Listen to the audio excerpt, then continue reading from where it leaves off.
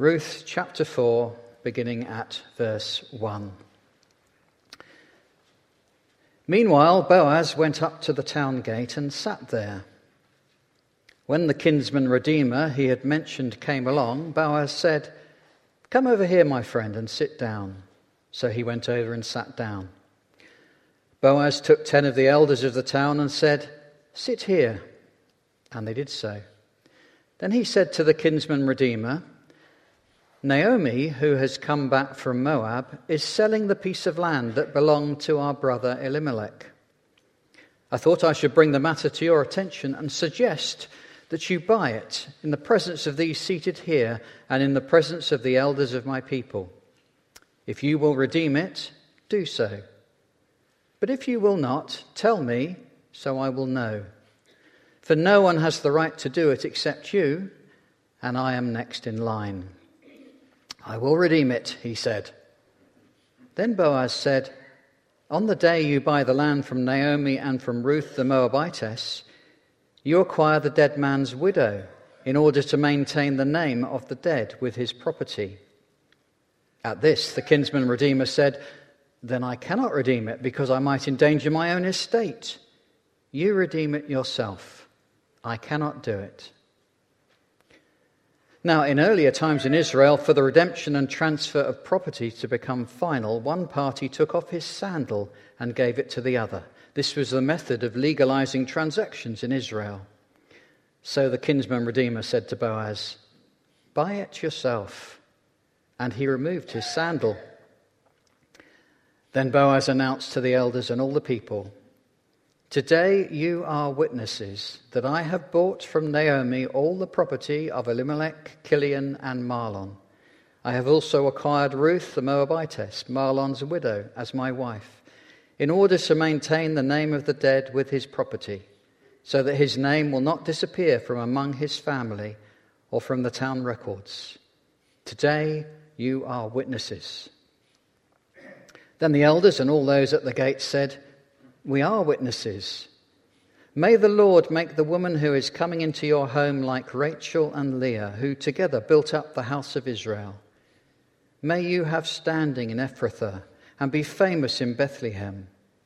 Through the offspring the Lord gives you by this young woman, may your family be like that of Perez, whom Tamar bore to Judah." So Boaz took Ruth, and she became his wife. Then he went to her, and the Lord enabled her to conceive, and she gave birth to a son. The women said to Naomi, "Praise be to the Lord, who this day has not left you without a kinsman redeemer. May he become famous throughout Israel. He will renew your life and sustain you in your old age. For your daughter-in-law, who loves you, and who is better to you than 7 sons, has given him birth." Then Naomi took the child, laid him in her lap, and cared for him. The women living there said, "Naomi has a son," and they named him Obed. He was the father of Jesse, the father of David. This then is the family line of Perez. Perez was the father of Hezron, Hezron the father of Ram, Ram the father of Amminadab, Amminadab the father of Nahshon, Nahshon the father of Salmon, Salmon the father of Boaz, Boaz the father of Obed, Obed the father of Jesse, and Jesse the father of David. This is the word of the Lord. Thanks be to God. So, over the last month or so, we've been looking together at the book of Ruth. Now, I'm aware that people have been away for various reasons, so I'm going to start with a recap of what we've seen so far. The book of Ruth is set in the time of the Judges, which was a time where the nation of Israel was living in the land that God had promised. And yet they weren't living for God. Israel had no king, so each person did as they saw fit. It was a time of chaos, danger, and idolatry. At the beginning of the book, we meet the family of Elimelech. Because of a famine, he moved his family out of Israel to a Gentile nation called Moab, right next door. But things got worse for this family. Not only did Elimelech die in Moab, his 2 sons, Mahlon and Chilion, also die, leaving his wife, Naomi, and her 2 Moabite daughters-in-law, Orpah and Ruth, widowed. So Naomi decides to return home to Bethlehem, the town in Judah that they'd come from. Ruth makes a radical decision here. She covenants herself to Naomi and God. She promises to stay with Naomi and promises that Naomi's God will be her God. And so they return to Bethlehem and just happen to stumble across a field that belongs to Boaz, who is a relative of theirs, who is a kinsman redeemer. Now, Tim helped us to explain a little bit of this last week, that we saw Boaz being Naomi and Ruth's kinsman redeemer meant he could restore the land and name of Elimelech. So after Boaz shows nothing but outrageous kindness and generosity to them, Naomi puts her faith into action. She sets Ruth off to basically propose to Boaz. Boaz responds well to this and promises to do all that she has asked. But there's a catch. There's another kinsman redeemer who actually is responsible for redeeming them. So we left last week in anticipation, waiting to see if Boaz will in fact redeem Ruth, as we suspected all along from the moment he came on the scene. Or will it be this other kinsman redeemer who does it instead? So as we get into our passage this morning, let me pray for us as we begin. Heavenly Father, we thank you for the gift that your word is to us and that it is relevant to us even today. We pray that as we look through this story, that you would help us to see the truth of this passage and how it points us to our Lord and Saviour, Jesus Christ. In his name we pray. Amen. So Ruth and Naomi need a redeemer. They are in an empty and hopeless situation, without husbands, without any land, and without any way to make food on their own, especially as the harvest season is coming to an end. There's nothing they can do to get themselves out of this situation by themselves. They need help. They need a redeemer. As Christians, we know that we too need a redeemer. We believe that not one of us here is righteous by our own merits. None of us is in a right standing before God by our own deeds. Therefore, we too need a redemption, so that we are rescued from our slavery to sin and brought back into a right relationship with God. We'll see in our passage today that Naomi and Ruth receive costly redemption that brings inclusion, fullness, and hope. And this is a foreshadow of the kind of redemption that Jesus Christ achieves for us. And we'll find that our response should simply be to praise God who redeems us through Jesus Christ to give us inclusion, fullness, and hope. We're going to look through our passage then under 2 main headings, which are redemption is costly and the redeemed receive grace. So firstly then, redemption is costly. Redemption is costly. Any true redemption comes at a price. It is costly to redeem someone. And that will be no different for Naomi and Ruth. They need a kind and loving redeemer who is willing to pay the price for their redemption. Let's get into our passage then to see this truth unfold as we read through our story. Let's look down at verse 1 of chapter 4 and read that with me, starting from verse 1. Meanwhile, Boaz went up to the town gate and sat there. When the kinsman redeemer he had mentioned came along, Boaz said, "Come over here, my friend, and sit down." So he went over and sat down. Boaz took 10 of the elders of the town and said, "Sit here," and they did so. At the end of chapter 3, Boaz agreed to make sure Ruth and Naomi would be redeemed. And we see that Boaz is as good as his word here. You can just imagine with me what this might have looked like. On the busy street by the town gate, Boaz is sat waiting at a local cafe, having gathered 10 elders to join him, to make it official, of course. As this kinsman redeemer comes along, Boaz waves him down and invites him to join them. The two parties are now gathered with witnesses. The stage is set. The legal proceedings can begin. Boaz starts by telling the kinsman redeemer this from verse 3. Let's look down at that again from verse 3. Then he said to the kinsman redeemer, Naomi, who has come back from Moab, is selling the piece of land that belonged to our brother Elimelech. I thought I should bring the matter to your attention and suggest that you buy it in the presence of these seated here and in the presence of the elders of my people. If you will redeem it, do so. But if you will not, tell me, so that I will know. For no one has the right to do it except you, and I am next in line. The kinsman redeemer has been filled in with the details of the situation. A bombshell goes off as the kinsman redeemer says, yes, I will redeem it. Now, if you're anything like me, as he says yes, we say no. We want Boaz, not this man. We like Boaz. We don't even know this man. We don't even know his name. And we start throwing popcorn at our Bibles. However, before we get too frustrated, Boaz hasn't finished explaining. As far as the kinsman redeemer is concerned, the cost of redeeming Elimelech's estate doesn't seem to be very much. Naomi will be one extra mouth to feed, yes, but she won't have any children. So it seems like a worthwhile investment because once Naomi passes away, he'll keep the land. But there's more to it than that, as Boaz goes on to explain as we continue reading from verse 5. Let's read that together.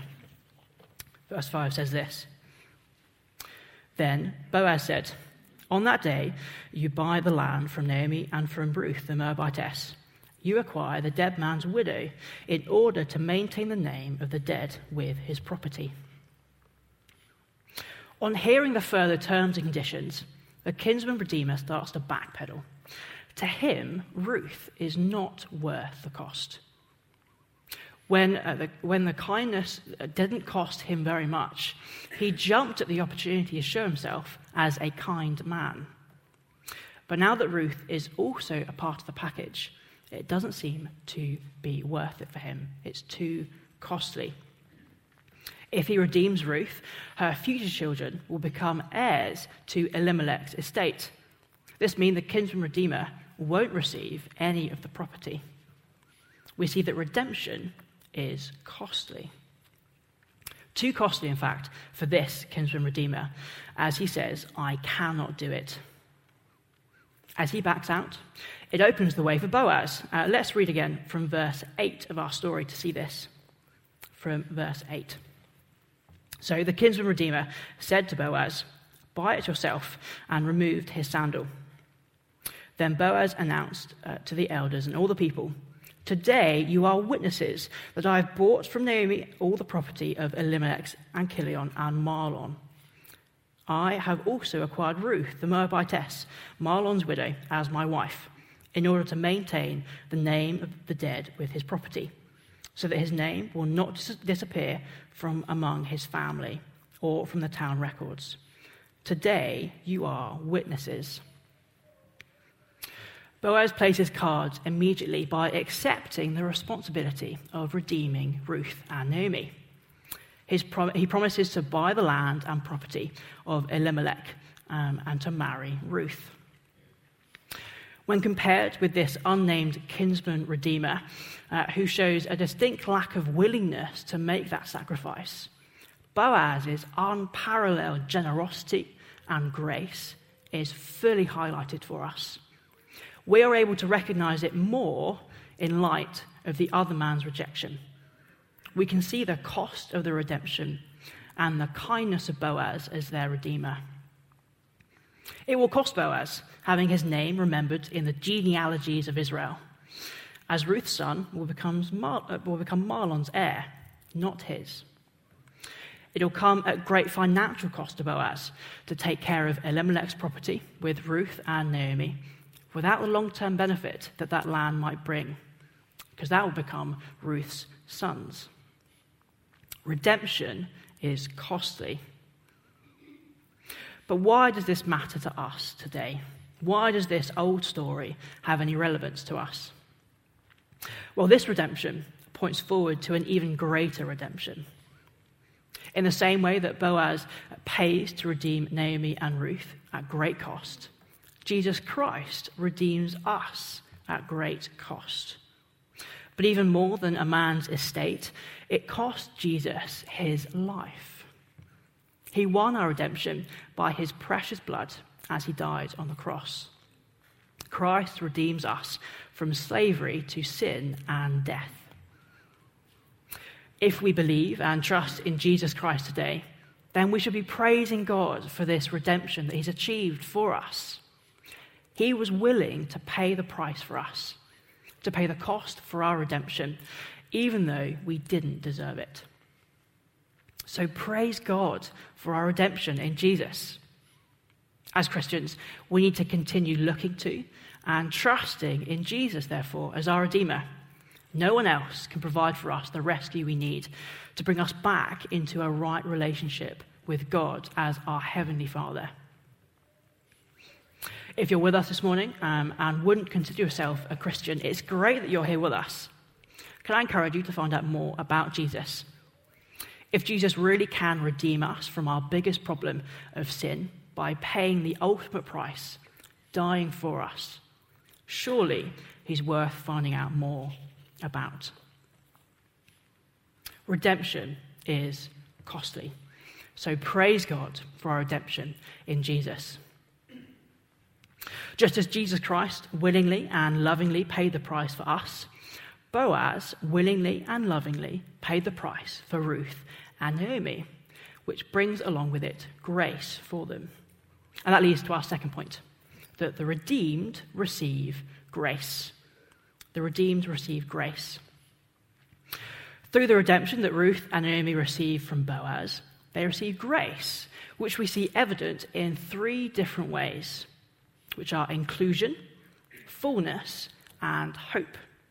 And we'll look at those individually as we continue through our passage. So firstly then, the redeemed receive inclusion. The redeemed receive inclusion.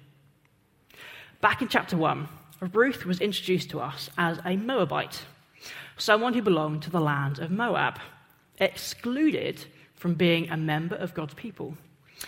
But now that Boaz has redeemed her, she receives a loving welcome into God's people. And we see this in our passage, starting from verse 11. Let's read that together. Verse 11 says this. Then the elders and all those at the gate said, "We are witnesses.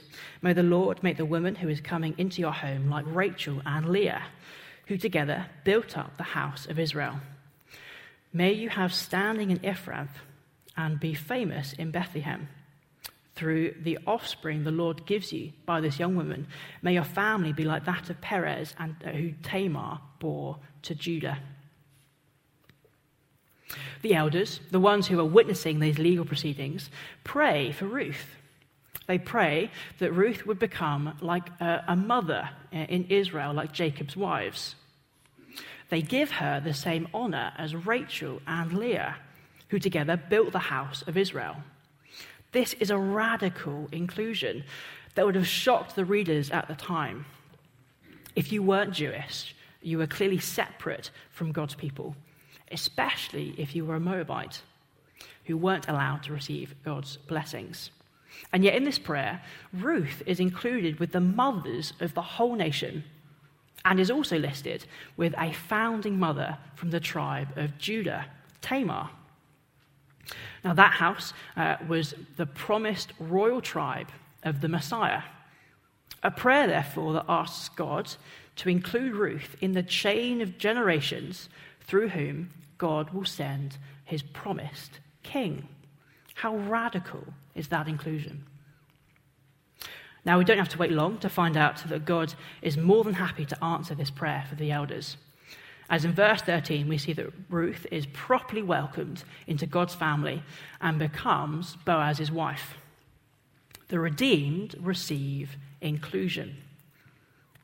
If we believe and trust in Jesus Christ today, then we should be praising God for our redemption he has achieved for us, which means we receive inclusion.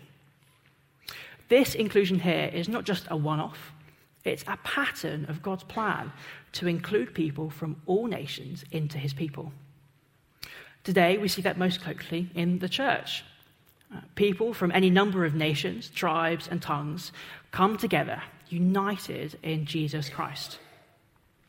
The way into God's kingdom has always been as undeserving outsiders. God delights to give grace to sinners. As Christians, we should continue looking and trusting in Jesus as our Redeemer. No one else can provide for us the rescue we need to bring inclusion within the church family, where we can enjoy fellowship and where we can show others the radical kindness that Jesus has shown to us. So praise God for our redemption in Jesus, which brings us inclusion. So we've seen that the redeemed receive grace by inclusion. And secondly, the redeemed receive fullness. The redeemed receive fullness. Back in chapter 1, Naomi left Moab empty and bitter. She even changed her name to Mara, which literally means bitter. However, all this has changed. By the end of our passage, Naomi is renewed, loved, and full. And we see this starting from verse 13 of our passage. Let's read that together. Verse 13 says this. So Boaz took Ruth, and she became his wife. Then he went to her, and the Lord enabled her to conceive, and she gave birth to a son. The women said to Naomi, "Praise be to the Lord, who this day has not left you without a kinsman redeemer. May he become famous throughout Israel. He will renew your life and sustain you in your old age. For your daughter-in-law, who loves you and who is better than 7 sons, has given him birth." Then Naomi took the child, laid him in her lap, and cared for him. Boaz and Ruth get married, and the Lord graciously enables them to conceive a son. A clear statement from the narrator that the Lord has been working behind the scenes all along to bring about an incredible reversal for both Ruth and Naomi, because Ruth becomes a mum. And yet, strangely, Naomi is the one who receives all the congratulation cards. The women in the town don't go to Ruth, they go to Naomi. And they say this in verse 14, that he is her kinsman redeemer. Obed brings redemption for Naomi and Ruth into being. He is Mahlon's heir, who will inherit Elimelech's property and continue their family name, all brought about because of the incredible love of Ruth. This leaves Naomi full with a newborn baby in her lap, whom she cares for greatly.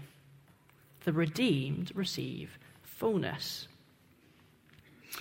Again, this is an image of the kind of fullness we receive in Christ Jesus as Christians.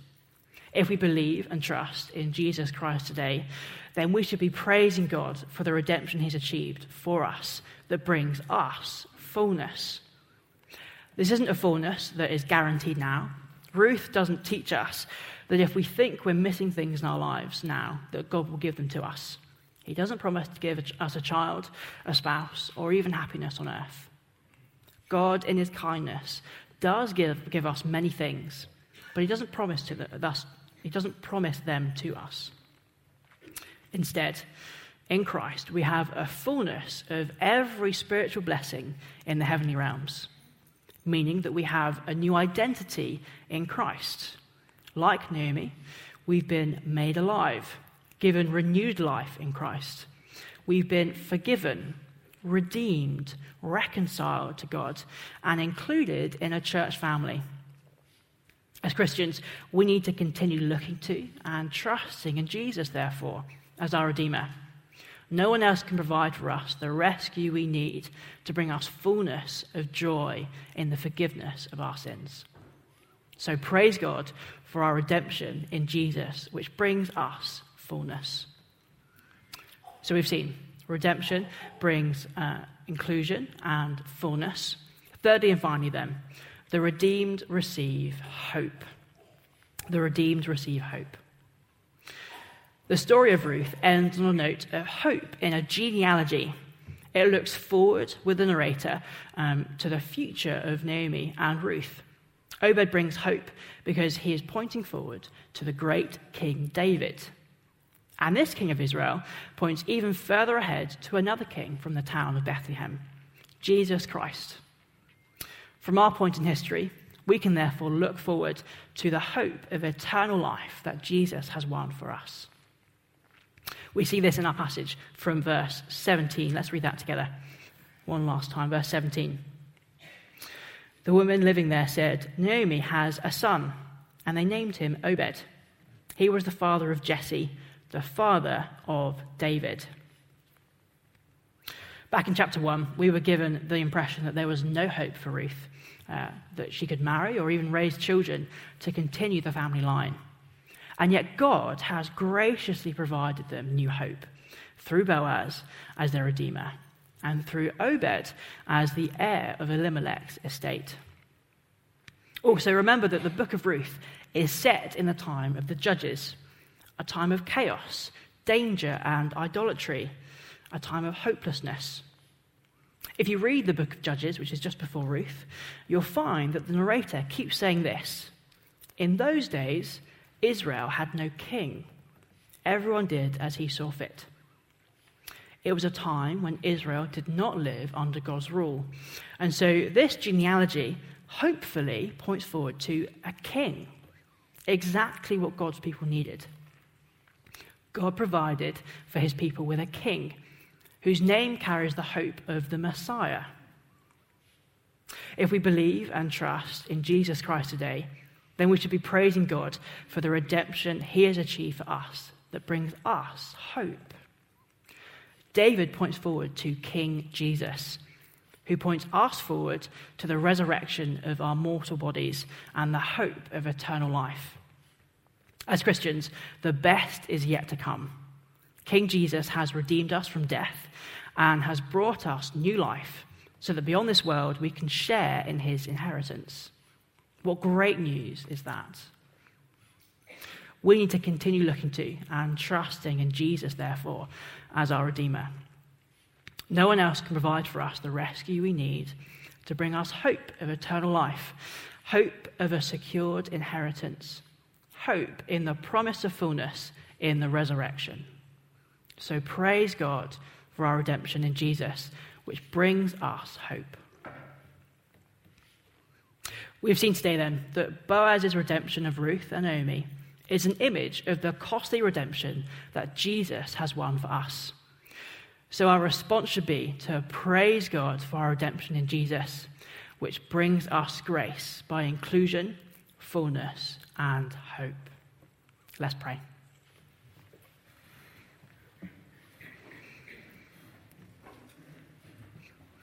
Heavenly Father, we thank you for this story in Ruth, that it is a story that is relevant to us today, that it points forward to the incredible rescue that Jesus has won for us. We pray that we would recognize the cost that Jesus died on the cross for us in order to bring us a rescue. We pray that our response would be nothing more than to praise your name and glorify you as a church family, the fact that you bring us inclusion, fullness, and hope. In Jesus' name we pray. Amen.